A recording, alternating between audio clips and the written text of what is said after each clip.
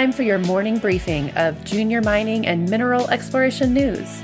You are tuned in to Mining Stock Daily.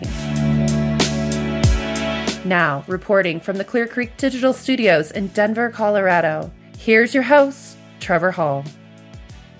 Good morning, everybody. Welcome in to Mining Stock Daily in the morning briefing. I am Trevor Hall, and today is Wednesday, October 12th. On Tuesday, gold bounced sideways overnight but shot higher starting at 6 a.m. New York time. The gold price ran from $1,668 to as high as $1,691, but then comments from the Fed's Loretta Mester, who is the Cleveland Fed president and FOMC voting member, about the need to keep hiking interest rates for the foreseeable future through ice water on the stock market and the paper precious metals market. The Bank of England also held English pension funds to account, saying Friday would be the last day of the bank's emergency gilt buying. Gold retraced lower in the afternoon Globex price settlement, down to $1,673. Silver ran up to $19.63 from $19.25 and was hammered down to $19.15 by settlement. The mining stocks followed the paper gold and silver prices as GDX was up 1.7% at one point but ended the day down 0.87%. The Mining Stock Journal commented that underneath the volatility in the precious metals sector is a bull market in process. We'll get to the news out of the miners and explorers here in just a quick moment, but first a mention of today's sponsor. This episode of Mining Stock Daily is brought to you by Arizona Sonoran Copper Company. Arizona Sonoran is an early-stage copper developer and explorer of the Cactus Mine and its satellite project, Parks Salyer, both situated on a 4-kilometer mine trend on private land in Arizona's Porphyry Copper District.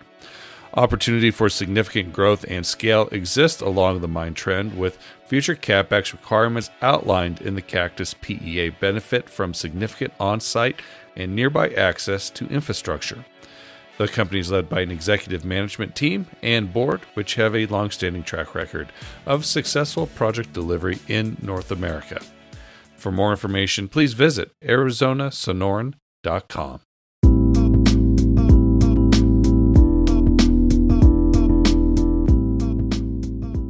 And here's what you need to know this morning.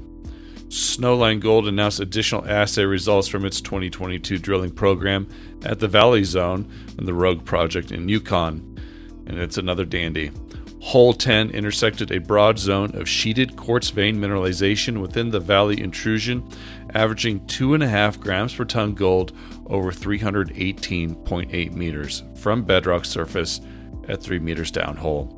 It also included 108 meters of 4.14 grams per ton gold. The hole was collared more than 165 meters from any previously announced hole, and it expands to the southeast the known width of the zone of high vein densities within the valley's intrusion. In recognition of the potential significance of its drill discovery at Valley, the company has initiated environmental baseline monitoring in the vicinity of the project. The company has also engaged a metallurgical consultant for an initial evaluation of mineralization at Rogue through gravity, leaching, and comminution tests.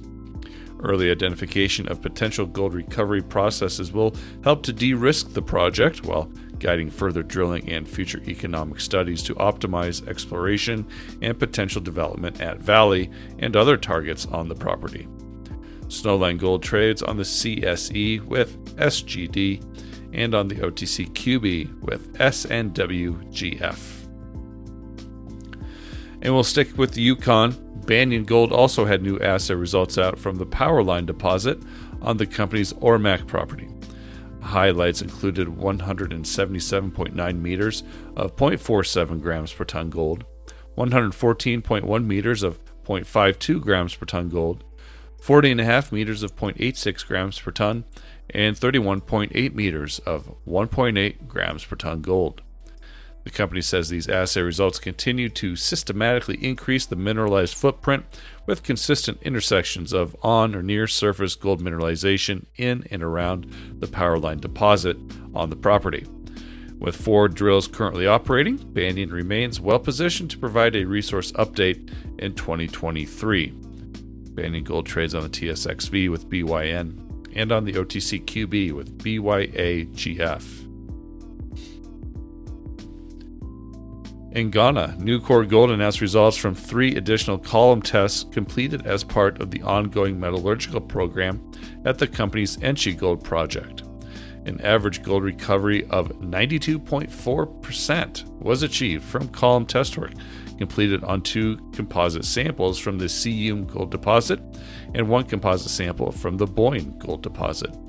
These samples are representative of the oxide and transitional material from the 2 largest deposits, Siyum and Boyne, which together currently comprise approximately 87% of the Enchi inferred mineral resource estimate.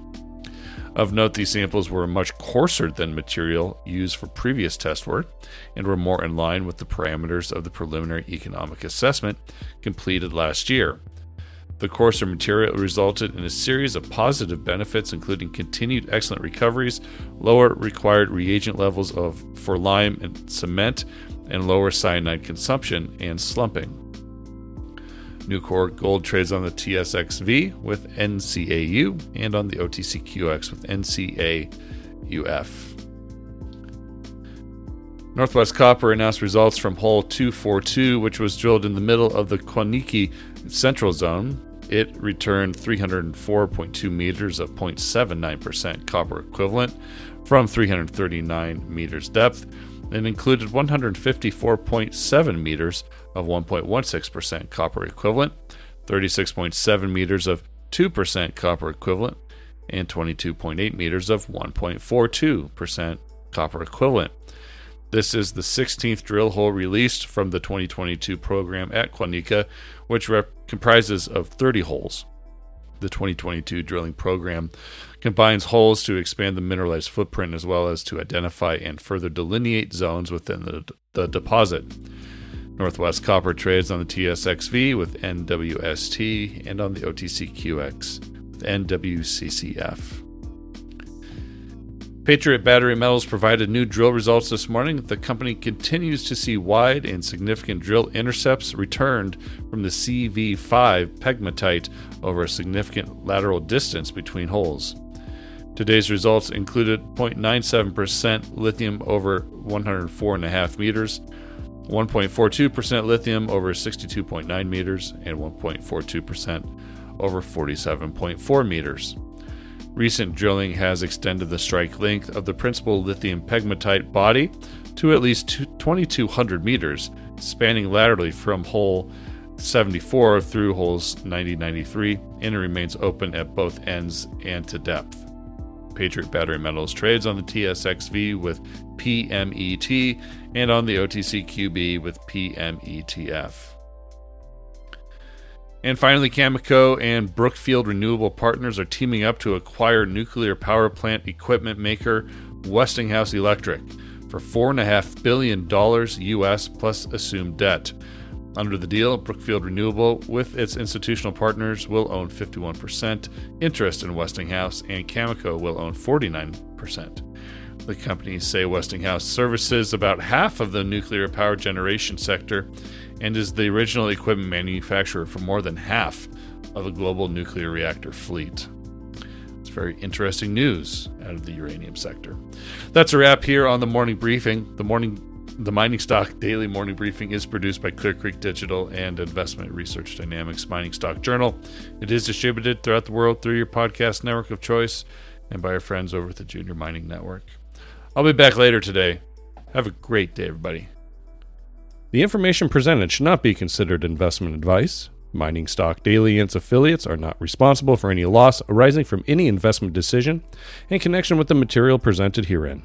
Please do your own research or speak with a licensed financial representative before making any investment decisions.